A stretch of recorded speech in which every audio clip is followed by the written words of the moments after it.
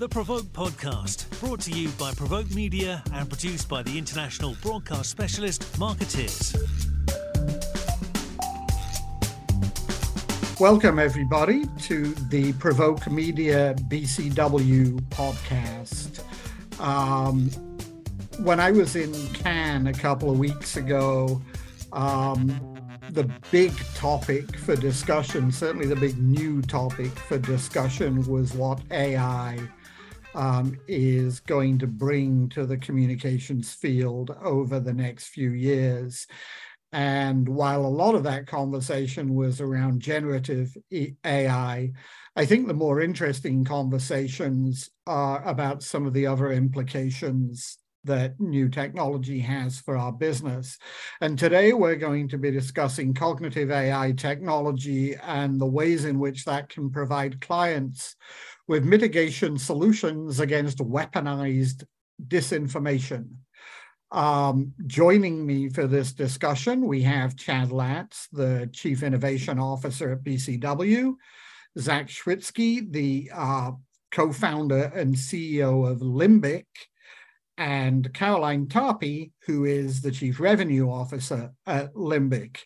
We'll get on to explaining, for those of you who are not familiar, just what Limbik is and what it brings to this discussion in a couple of minutes. But I want to start with Chad. First of all, thanks for participating in our podcast series. We're delighted to have you. Thank you for having us, Paul. And just give me a little bit of background about the way in which the disinformation issue has evolved for BCW and its clients, and how we got to this point where you are developing your own solutions and partnerships to deal with this issue. What's the scale and dimension of this for corporate clients in particular?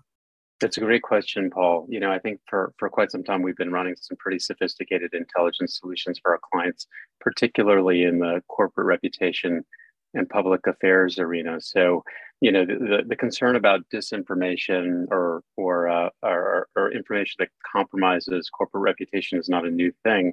And in fact, actually, as you were talking about AI as a topic and sort of topic du jour, I was kind of had my memory jogged, because I think back in 2019, we had a conversation of some of the early AI solutions that we were developing for clients. So here we kind of come a bit full circle. But we've decided to really double down on our investments in the AI space and cognitive AI and our partnership with Limbik for Decipher for a number of reasons in terms of what we're seeing in the marketplace. This growing risk to corporate reputation and the potential impact to company value as a result of disinformation. We saw that obviously the general concern grow going into the 2020 elections as it related to disinformation. And then we've seen some very material impact, our work in the healthcare space, for example, and the impact of disinformation, the ability for people to appropriately seek out vaccine treatment, for example. The second piece of this, of course, is the rise of generative AI and what we're seeing by way of deepfakes, and how the mass consumerization and availability of this technology is putting more of the technology in the hands of bad actors or nefarious actors. And then, of course, sort of the third variable that kind of creates this moment in time and the need for clients and how this has really sort of changed is heading into the 2024 election cycle. You know, the public has cited disinformation as being the fourth most important issue to them, just behind crime, hacking, and the economy. And we know that there's going to be a very big concern. It's not just a U.S. issue or U.S. problem. 46 countries around the world are going to be having elections in 2024. So we know all of this has sort of created a unique moment in time for us to be focused on bringing BCW Decipher to the marketplace. Great. And tell me a little bit about sort of how you found Limbik and what specifically attracted you to this partnership. Well, you know, actually, it was a mutual interest, and I'll also invite Zach to tell his part of the story too. But we had been aware of Limbik for some time. In fact, one of the co-founders comes out of the communications and PR space specifically. So there's been a bit of a long-standing relationship in that regard. And I think we had recently issued some commentary and had some visibility on the impact of disinformation on corporate reputation specifically. And so really the moment was ripe. I guess we got together to start to shape the solution a little over 3.5 months ago. And that manifested in an exclusive partnership with Limbik to deliver BCW Decipher. So that's a little bit on our end. Our clients are constantly demanding more sophisticated data and information solutions to help inoculate risk, whether that's on the disinformation side or high impact narratives. And Limbik was an amazing partner with an only solution in the marketplace of its kind. So we saw a natural marriage there. Yeah, Zach, maybe you can give us a little bit of sort of backstory, origin story for Limbik, and talk a little bit about the mission. Definitely. It's great to be with you, Paul. So when we started Limbik back in 2017, it was really the underlying idea was to use predictive insights to help inform the creative decision-making process. So we were working, primarily with brands and agencies in sort of a traditional sense. And then in 2019, we got invited to effectively a roadshow with the US government agency that was looking at different ad tech capabilities that could be adapted to identify and combat mis and disinformation around elections. And so coming out of that, we had an opportunity to pilot, but what was most interesting about that is the way that they were framing up this problem was they wanted to accurately classify truth and fiction at scale. And, sort of in real time, we looked at that and said, one, it's technically challenging, if not impossible, because of the subjective nature of truth now.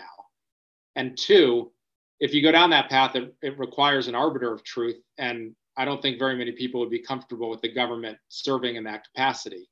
So we sort of took a step back and said, what if instead of framing this as a problem around truth and fiction, we actually looked at it through the lens of believability and what are people finding believable and why? And if we look at it through that lens, it becomes less of a, I'm right, you're wrong. That's how we're going to try to solve this problem. And more of like, I can understand sort of your belief system, how that's being echoed in, existing echo chambers that are out there, and really kind of come at it from a different lens that, at least on the surface, seems like there's more of an opportunity for a collective success. So that sort of started us down this path of focusing our business at Limbik exclusively on this idea of information defense, or helping organizations identify and mitigate weaponized information, really as a catch-all phrase for what's commonly referred to as mis and disinformation generally. But what's interesting about this in sort of the context of BCW Decipher, and why we're really excited about this partnership, is for the last almost 4 years, we've been working with US government agencies, foreign allied governments, as well as organizations throughout the private sector. And one of the things that we hear continuously is Limbik is a great solution for identifying and really proactively being able to understand these information narratives with the potential to harm an organization. But our business is not telling you what to do about that and how to do it effectively. So we saw this real need coming out of the different organizations that we were working with to bring that expertise in sort of an end-to-end solutions.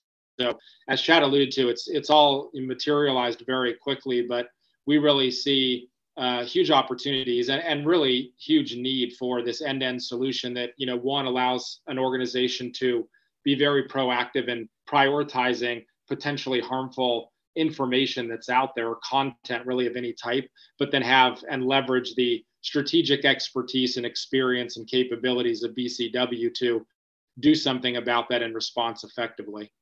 Right. Caroline, coming to you for a second. Chad and Zach both share my experience, I guess, which is that this whole issue of disinformation, misinformation, first exploded onto our radar screens with the election and the political process. but this suggests that you're now seeing, and Chad alluded to this with the vaccine hesitancy issue, that you're now seeing this as a major corporate issue as well. And so tell me a little bit about how this evolved from being a government project and a political problem into being a commercial problem for large corporate organizations. Well, Paul, first of all, it's wonderful to be here. Thanks for having us. That's a fantastic question. And you know, I think in some ways the explosion of the issue around the election cycle really just called attention to what was already underlying and the trends that were already starting. So we started to think about things, and I invite you to kind of imagine it this way, in almost a 2x2 matrix of the types of information that can impact any organization, even though we started to pay more attention around those issues at that time. So if you think about information that's either believable or viral or both, you know, information that's neither of these things is not getting any engagement, no one's paying attention to it, and it's not believed. So it's noise, right? It's not really even on our radar. Now, imagine a focus a lot of us have had over the years, especially working in the corporate sector, around viral information. Let's get the messaging out there that's going to elicit engagement, that's going to pull in the audiences that we are trying to resonate with. But if that information goes viral, but isn't also believable and isn't perceived as trustworthy and credible, it doesn't have the impact that we need. And then if we think about it in the opposite way, the same thing is true. It's believable, but it gets no engagement. It doesn't have the impact we want.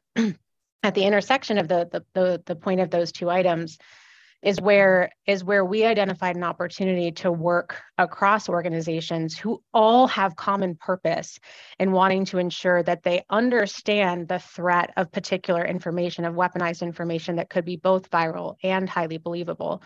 But also, in light of those threats, what can our organizations do proactively to think about how to optimize our responses to those?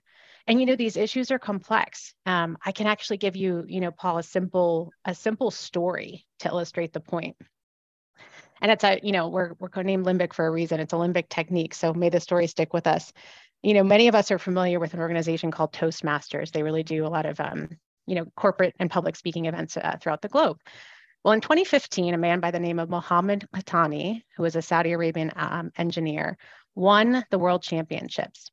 And his world champion speech, he gets up on the stage. So imagine this. He gets up on the stage. He takes out a lighter. He takes out a cigarette and he starts to light it. Visible gasp from the audience, right? And he says, "What?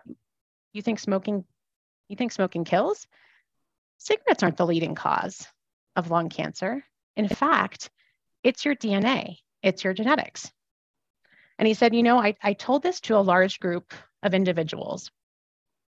5 of them believed me. 2 of them started smoking. And what was so interesting about that story, he said, words have power. Our words have power. And it wasn't that wasn't actually true, right? There is ample evidence out there that there is genetic susceptibility to this. But it's the way in which information is conveyed, the context in which it's conveyed, and how much information is available that can really impact the believability with different audiences. And we know that that's true for any corporate brand. Right. So let me come back to you, Chad, and ask you a little bit about what you've been seeing as you've worked with clients tackling disinformation.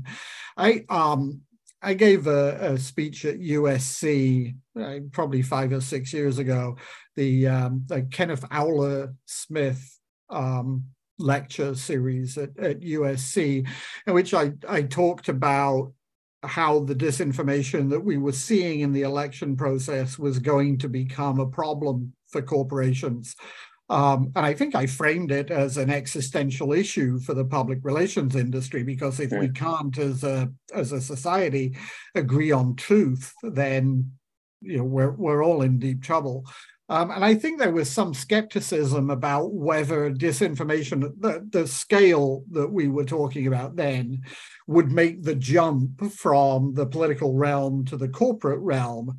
And then not to sort of dive too deep into the weeds, when the COVID pandemic came around, I thought to myself, well, this is going to be the acid test, because this is a situation in which people's lives will depend on whether they believe science, truth, fact, or some alternate framing that has to do with, drinking bleach and staying away from 5G and whatever the other issues were.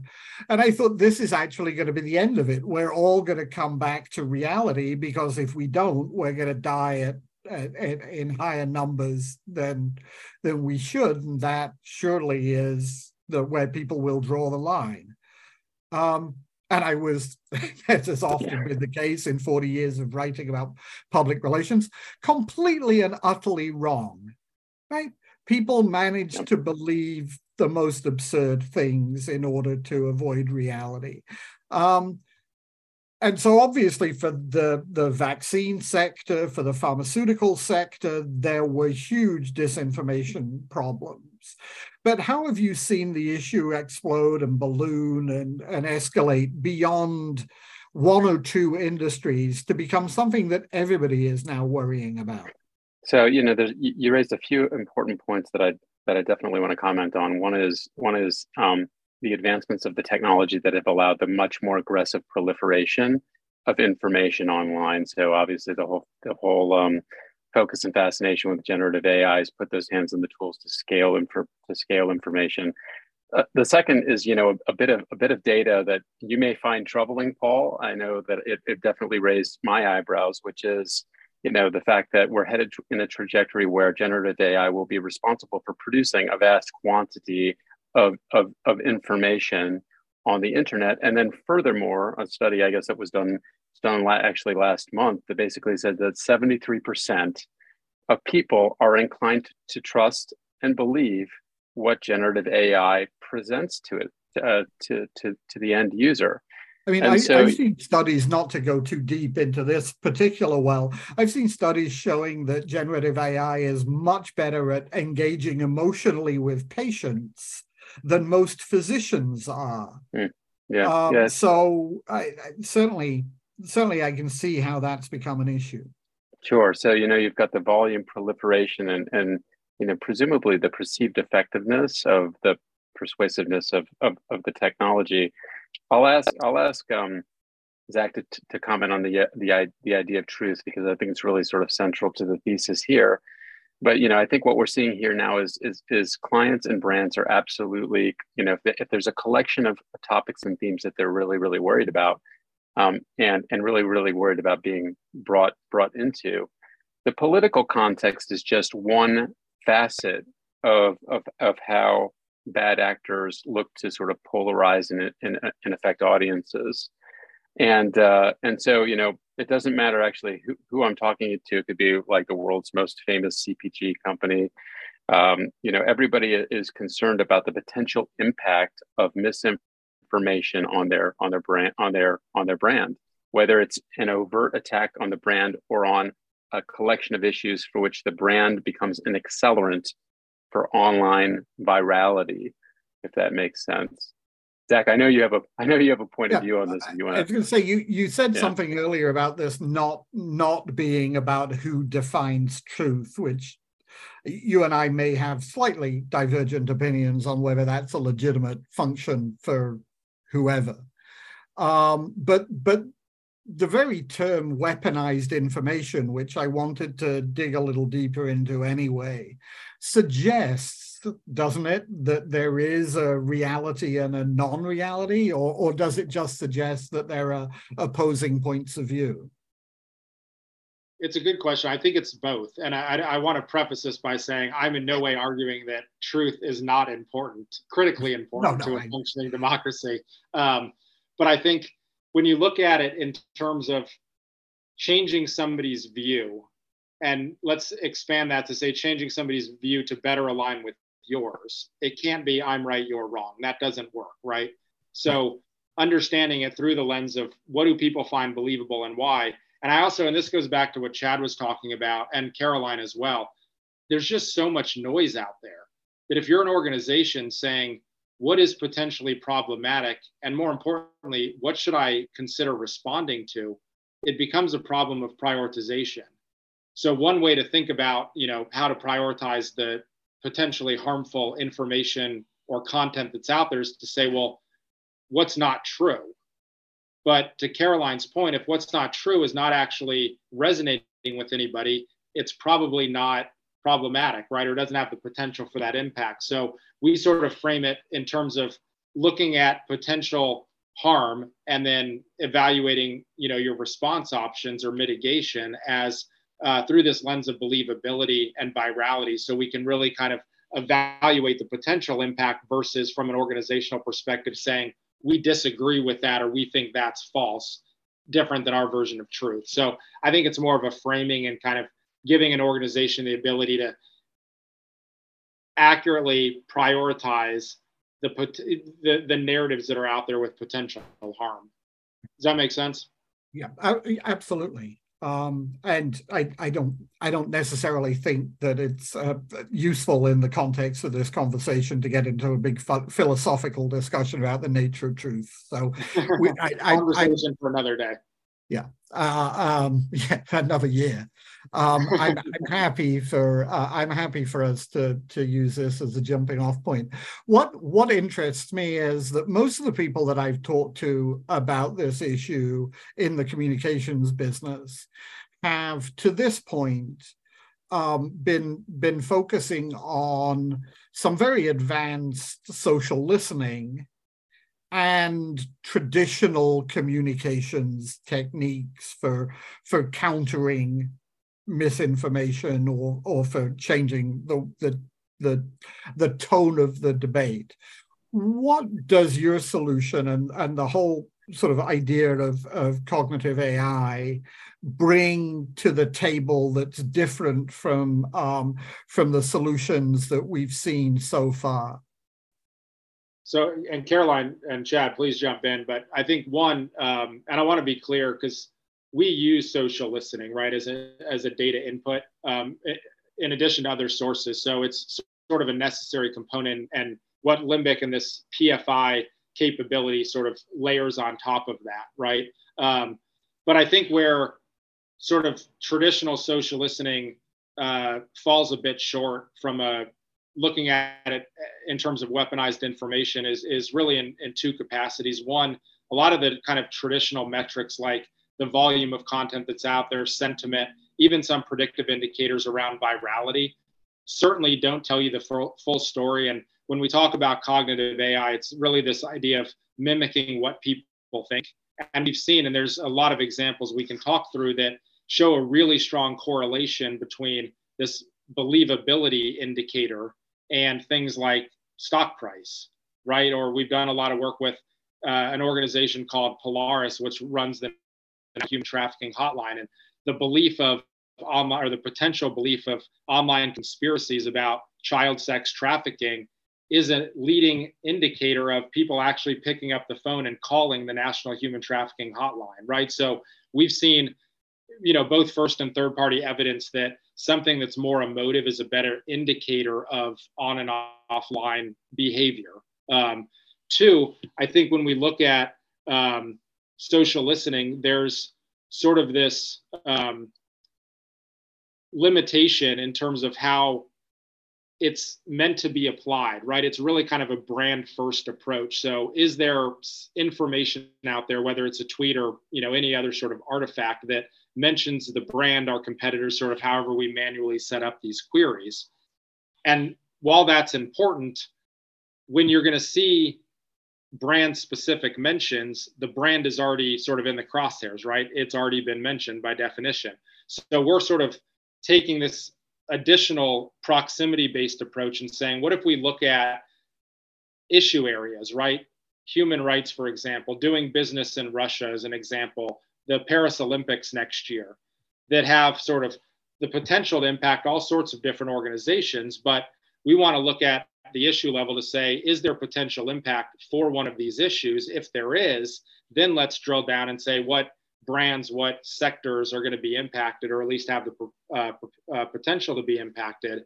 And so we sort of take it from this different perspective to try to get out ahead of it. And our sort of internal mantra is, in order to be proactive, you need to be accurately predictive, which sort of by definition, if you're searches or queries are based on mentions of an organization, it's probably a little bit late. Right. That's fascinating to me. I think I'm pretty sure it was Mark Twain who is most commonly cited as the author of the idea that a lie can get halfway around the world before the truth puts on its boots, right? And from a communications standpoint, if that was true in Twain's era, it's horrifying to think how far a lie can go today before companies wake up to what's going on. So if this has a predictive element to it, it's obviously something that is extraordinarily valuable to corporations who otherwise, have seen the issue explode and people make up their minds sometimes before the corporation can get around to issuing a press release or even formulating a response. So how can you do that, and how reliable is the ability to anticipate and predict which issues are going to gain salience and which weaponized information is going to be credible? I mean, I'll have a comment on that, and I'm sure Caroline will have some additional thoughts to add as well. I think one of the things that really enticed us, Paul, obviously we've been using a lot of the conventional social listening platforms. One of the things that really enticed us about this partnership is the reliability of the predictive indicators on virality and believability. I think Zach kind of explained quite well, the models for virality. I think we all understand what creates it.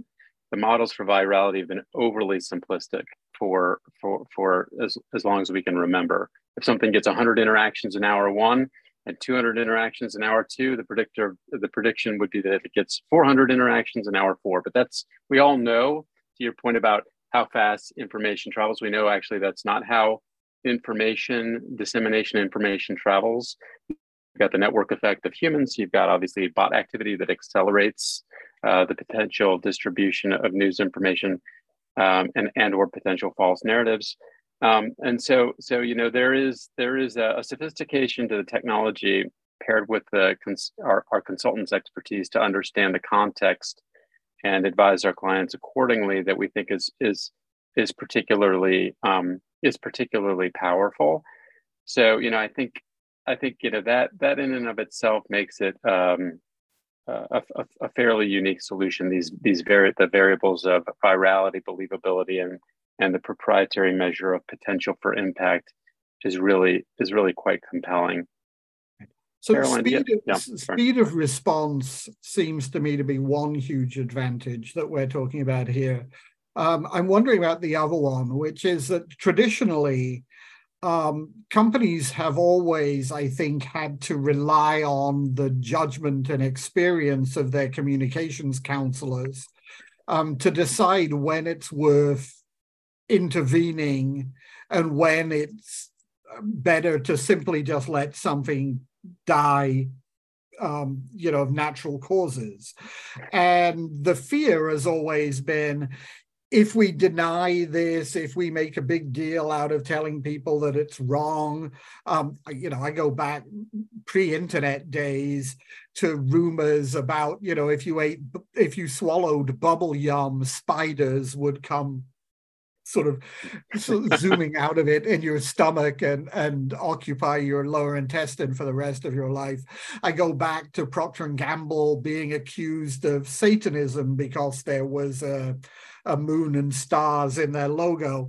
All of this nonsense where companies very often didn't engage because they figured, A, it's absurd and nobody will believe it, and B, as soon as we deny it, there'll be media stories and everybody will talk about the denial and it will actually only give more credibility. I'm assuming that you're now in a place where you can predict, and I go back to your matrix, Caroline, from earlier, when you should intervene, when you should monitor, when you should stay silent.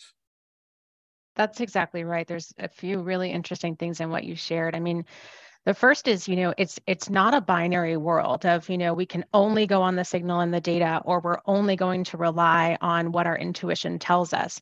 It's actually the marriage of those two things that's completely necessary in a world in which we have so much proliferation in AI and in data. Of course, things like social listening create a great foundation of descriptive analytics on what's going on, what are the trends. But what you're highlighting is, well, what about when the signal isn't there specific to a brand? Because the emerging threat or the emerging risk or the emerging signal hasn't yet risen to the level where it's specifically impacting that brand. But the issue is starting to creep into that sector, or it's starting to impact things adjacent to what could impact that brand. Because of the approach that we can take, the predictive nature of that approach, and that getting that early signal in the hands of folks at clients and working with people at BCW, that the power in that partnership allows us to then help organizations get ahead of that impact to the brand and start to think, okay, the signal is starting to emerge. Let's perhaps continue to monitor that predictive signal, or perhaps it's risen to a level now where we can say, maybe it hasn't impacted the brand yet, but it's close enough, it's adjacent enough that we need to start to take some action and craft some strategies. And as Zach, shared earlier, that's where for us, we're so enthusiastic about the opportunity, to work with clients who don't simply want, the signal on its own. They crave that. They want reputation management. They want corporate communication strategy. They want the transformational, muscle movements that organizations need in the information environment of today, but powered by a predictive signal that we just, haven't had access to in decades past. And I may just add too, Paul. I think for the clients that Limbik works with, for where the data becomes absolutely essential. Zach gave you the example of the client Polaris, who's they're dealing with human trafficking. The accuracy of that data, the preciseness of that data in the context for which it's being used, is a level of intelligence that we have not yet seen deployed so much in the private sector, which is one of the things that makes me really, really excited about what we're able to do. Obviously the much more refined leading predictive indicators, the accuracy of that data and the information that allows us to guide our clients on critical decision making, either about the business or about their comms strategy and approach, I think is something that we're particularly enthusiastic about. Let's talk about one of the other things that concerns me. Somebody who's writing about communications and disinformation, which is the sort of potential for complacency in thinking that we understand how disinformation works because we studied how it worked last time, right? But I'm assuming that, like everything else that is, whether you want to call it criminal or just malicious or potentially damaging, it is evolving faster than our ability to measure its evolution, if you like. And so the techniques that we recognize now because we saw them 5 years ago or 4 years ago are increasingly not the techniques that are going to be used going forward, because some of the tools that you're using to solve the problem are the exact same tools that bad actors are using to make sure that they can be worse in the future. Is that a real possibility? And how do you stay on top of that? And how have you seen the nature of the threat evolve over the last 4 years? I can jump in. I got a lot of thoughts on that. So we talk about, BCW as a cognitive AI solution to a generative AI problem.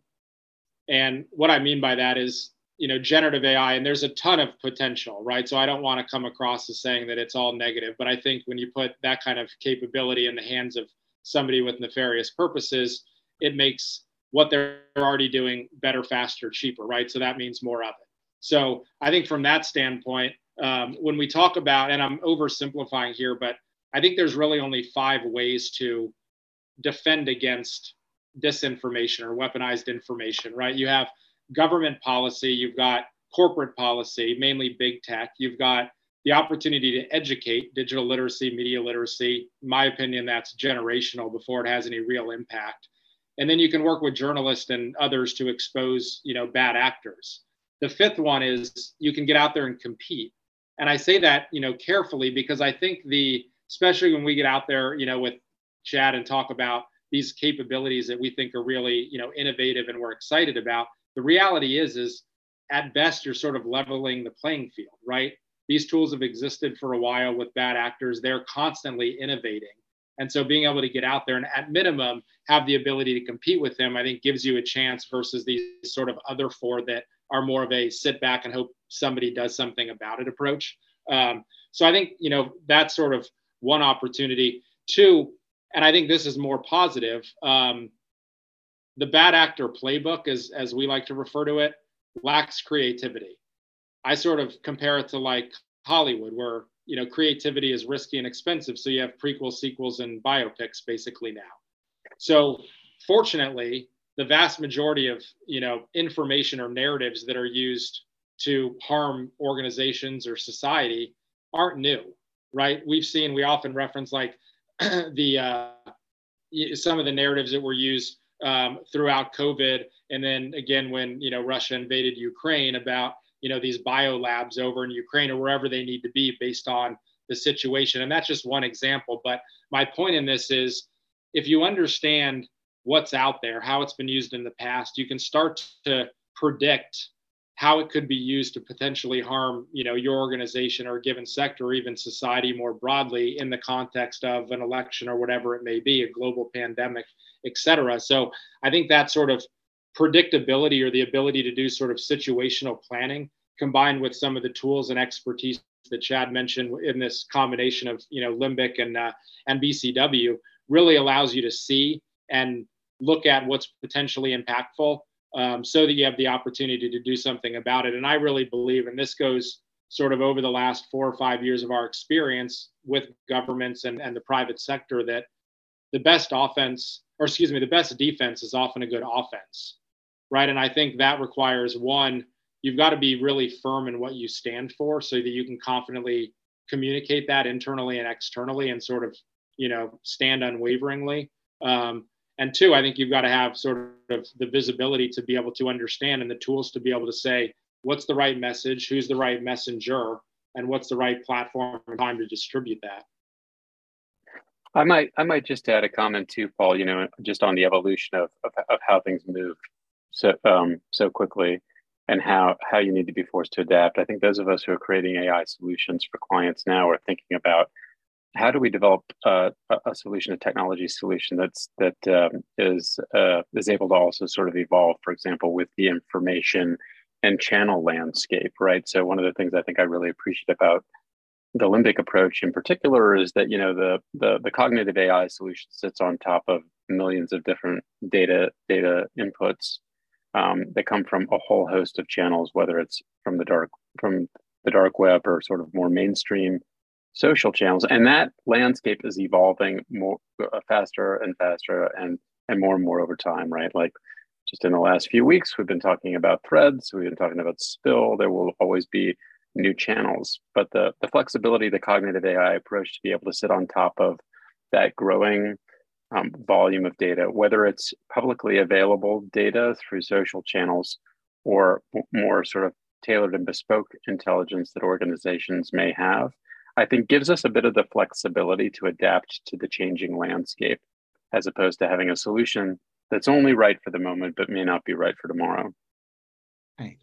I know that this is still a product and an offering that's in its infancy.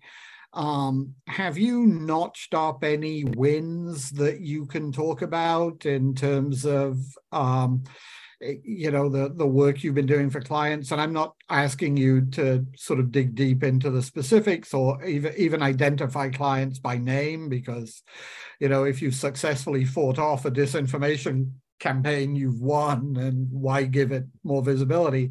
But are there victories that you can talk about where you've seen the potential and the success of the product? I think one of the things you're right. You're right in your statement, Paul. Like, so the nature of some of that work is not something that you oftentimes. It's why the crisis management section of our awards competition is always so thin. Is right. If you've avoided the crisis, why talk about it? Yeah. But what I will tell you, as we've been incubating this solution over the course of the last 3.5 months, which we and by doing that, we've really looked at all of the different solutions in the marketplace and said, hey, how can we bring something unique?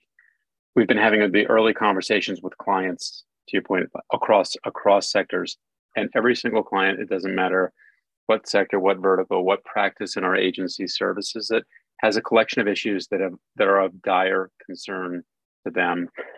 Whether they're driven by misinformation, disinformation, malinformation, or just a narrative for which they want to understand what the impact is.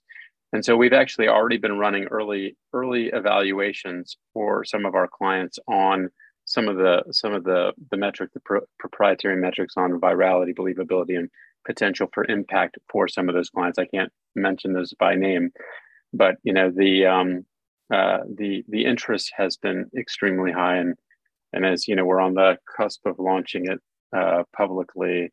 We're really excited about the early reception that we've gotten. So one final question, which both Limbik and BCW maybe can weigh in on.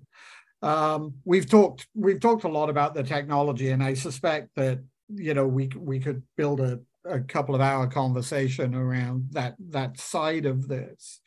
But what are the implications for corporate communications people in terms of? I'm assuming that this doesn't, in fact, entirely replace the experience and judgment of a senior corporate communications person who, brings all of the accumulated knowledge and wisdom of their, whatever it is, 20, 30, 40-year career to bear on these problems. That we're not talking about a technology that replaces existing expertise, but merely facilitates and directs it. But talk a little bit about what the continuing role is for people who, have invested their lives in thinking about reputation and managing reputation. Isn't that like the other part of the conversation, which is what is AI doing to the human capacity and engagement on these solutions? And so I think, we're seeing generative AI putting certain pressures on the business in terms of what, where humans play a role versus where the technologies play a role. What we're seeing in this case, as it relates to corporate reputation, is better, more predictable data that allows our experts, particularly on the reputation side of things, to make better decisions. In a way, the data and the solutions is enabling a bit more of a premium consulting approach to how we're delivering the work for clients. Whereas, the other half of the conversation in the communications industry is like, well, who's going to get replaced by the tech, right? Like, at what level is it going to be the folks that are writing press releases? Is it going to be the people that are creating visual assets because generative AI is so good at that? And then the other conversation that we're having here too is that BCW Decipher is really that perfect intersection of artificial intelligence and human intelligence, and it would be a mistake to say that the technology in this context could ever replace the human expertise. We're fortunate. Let's not say never. Well, maybe for as long as we're in the business. I think it may be a never. I love this question, Paul, because, I started my career in intelligence in the federal government and then moved into working for companies doing data science and behavioral science in the tech sector. And this is such a common question, and it's so understandable, right? Because we actually ask ourselves that a lot on all tech. What about self-driving cars? What's going to happen in the world of that? The PR industry is full of recovering technophobes. And one of the questions I've had for our business is whether we can recover fast enough. That every new technology that's come along, we have been slow to adopt. And this, it seems to me, is an area where if we can overcome that fear, we can get out ahead. So reassure my people that this is more of an opportunity than a threat. That's exactly right. And I welcome that opportunity, especially sitting on, if you will, the tech side of the joint solution. Having seen both sides of that, in that world of intelligence, it wasn't enough that we had reams of classified information. Humans still had to brief that information in the Pentagon, right? In other solutions that, I've worked with in this space, it's still the interpretation and decision-making cycle around information that requires the expertise, the knowledge, the years of experience of humans to be able to understand what to do with it. Even in the world of generative AI is only as good as the available information to it. But we're talking about disruptions, right, to some of that, and how we want to be able to leverage the human expertise to help guide us through those opportunities. So, what I would say is we are incredibly grateful for the opportunity to partner with people with that type of experience. We can bring the engineers and the data scientists and the technology solution to the table, but it's the marriage with that expertise that really makes the magic happen. Great. Okay, I hope that the message that comes out of this is that the technology is an enabler and a facilitator and a platform on which great communicators can build, and that it will lead to an increase in sort of value-added work rather than make work, which has always been the balance in our profession, I think. I would love to spend more time discussing the technology because it's the part that I least understand. And I feel like I've learned a lot in the last half hour and could learn a lot more if we continued the discussion. But I think I'm going to have to wrap that up for now. I really appreciate everybody's time and input. Thank you very much. A fascinating topic. Maybe we can come back in a year or so and talk about how many corporate reputations and brand profiles have been saved by cognitive AI and its combination with senior communications people. Thank you very much indeed, Caroline, Zach, and Chad. Thank you, Paul.